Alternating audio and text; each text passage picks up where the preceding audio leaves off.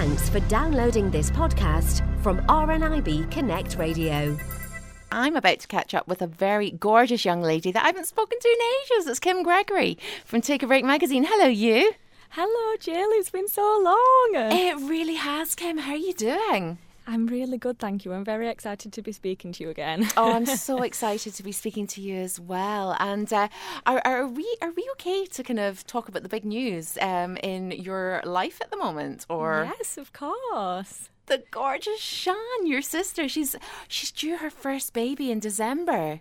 She is. It's not long at all. So any loyal listeners might remember Shan from when she used to do this. And she's got her first baby coming in about 2 months. Oh, my goodness. Not long at all. Oh, you're going to be an auntie. Is this the first time you're going to be an auntie? Yeah. Yeah, My first baby goodness. coming along. I just didn't know if you had brothers and sisters or anything like that, No, other than Shan. Just me and Shan. No. Oh, my goodness. You know all the Gregorys, Jill. Oh, you're all fabulous. Oh, the best of luck to Shan. Honestly, we wish her all the very best. How have you been? Yeah, good, thank you. Other than, I'm sure you've spoke about this a lot, but the sky yesterday really freaked me out for the day. But other than that, fine. I know. There was just this sense of impending doom, wasn't there? It was just awful, absolutely awful. Well, we're kind of getting it a little bit worse up here today than it was yesterday. So hopefully that'll clear a little bit later on. But listen, you always make the skies seem so bright and sunny when you come on, Kim. Honestly, I'm so cheesy, haven't I? I love it though. Keep it coming. Well, listen, the brand new copy of Take a Break magazine, it's still on the shelves. You've still got time to get it. And what is your story for this week, Kim? So this week it's called Back from the Dead, and it's about these two little twin babies. So it's from a lady called Lindsay Fletcher. And her and her boyfriend Josh were very much in shock when they found out they were having twins at their 11-week scan. They said they went home, they looked around their living room, and Lindsay said, "It's probably going to be really noisy in here soon." And Josh was like, "And smelly," because they just couldn't believe how much their lives were going to change so drastically when the twin boys arrived. But before they had a chance to come to terms with it properly, something happened. Lindsay went to the toilet and she discovered that she was bleeding, and she cried, "Josh, I think I'm miscarrying." So we quickly called the NHS non-emergency number 111 and an ambulance was sent. In hospital, Lindsay was examined and the doctor said, "You haven't miscarried." So she was really relieved, but he hadn't finished. He said, "There's still a risk that you might in future and we won't be able to stop it." So 3 long days passed while Lindsay waited, and then she went for another scan. This time, she clutched her mum Pam's necklace in her hand. Pam had passed away a few months earlier, and Lindsay hoped that she was watching over their twins now. The doctor said afterwards, "They're both okay. The bleeding is due to a clot and it will stop." Lindsay offered up a little prayer of thanks to her mum because she was so relieved. Soon after, they discovered that the twin boys were identical, but after their rocky start, Lindsay was prepared for a bumpy journey.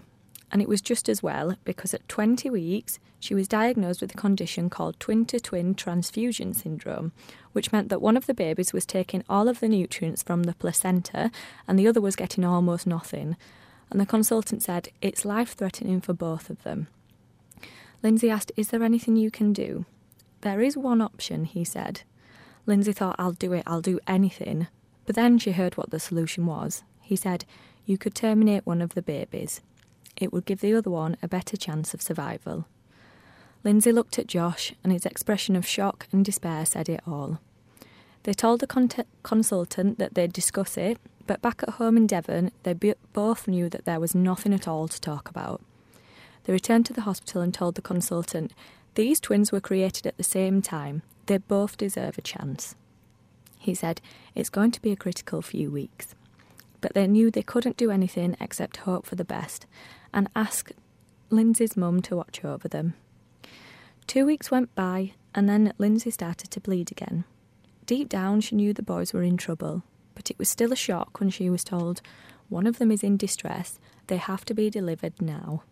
"But I'm only 27 weeks along," she said. It was so soon for her babies to be born, but they had no choice. So Josh went with her. She was taken to the operating theatre and given local anaesthetic. Then the surgeons got to work. Throughout, she clutched her mum's necklace in one hand and Josh's hand in the other. Please, Mum, Lindsay thought, please save my babies. She felt a tugging and closed her eyes and waited for a cry.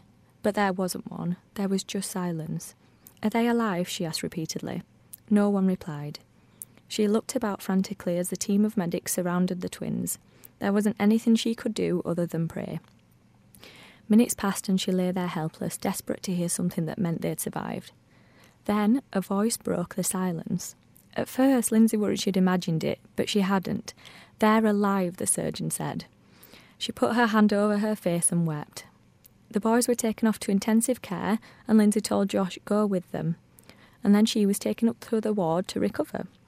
She kept trying to imagine what her sons looked like, and when Josh came to see Lindsay, she was full of questions, but he was in shock and said, "They're in a really bad way, Lindsay." She said, "I want to see them."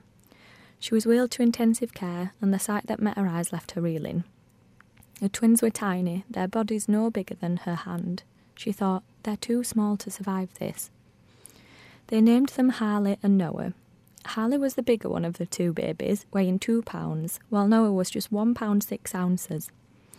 They survived the night, but next morning, on Lindsay's birthday, the doctor said, "We don't think Noah will make it. I suggest you make arrangements." Josh followed the doctor out of the room, and Lindsay heard him say, "Please don't let him die on her birthday, it'll kill her." But the doctors could only do so much, and they knew it was all down to the boys themselves.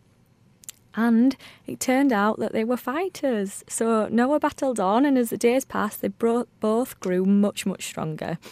At 3 weeks, they were finally allowed to hold them for the first time, and then 7 days later, Harley was taken off his ventilator. Eventually, he was even well enough for them to take him home. But it did feel bittersweet. While they were really thankful that Harley had pulled through, as they walked out of the hospital, Lindsay said to Josh, "There should be 4 of us going home. What if there's never 4 of us?" But Josh said, "They've come this far. Noah will make it." Lindsay felt so guilty for taking Harley away from his brother. She could finally be a mum, cuddling and feeding her baby without a midwife's permission. But she couldn't enjoy it because half of her was always with Noah. She visited him during the day with Harley, and Josh went in the evenings.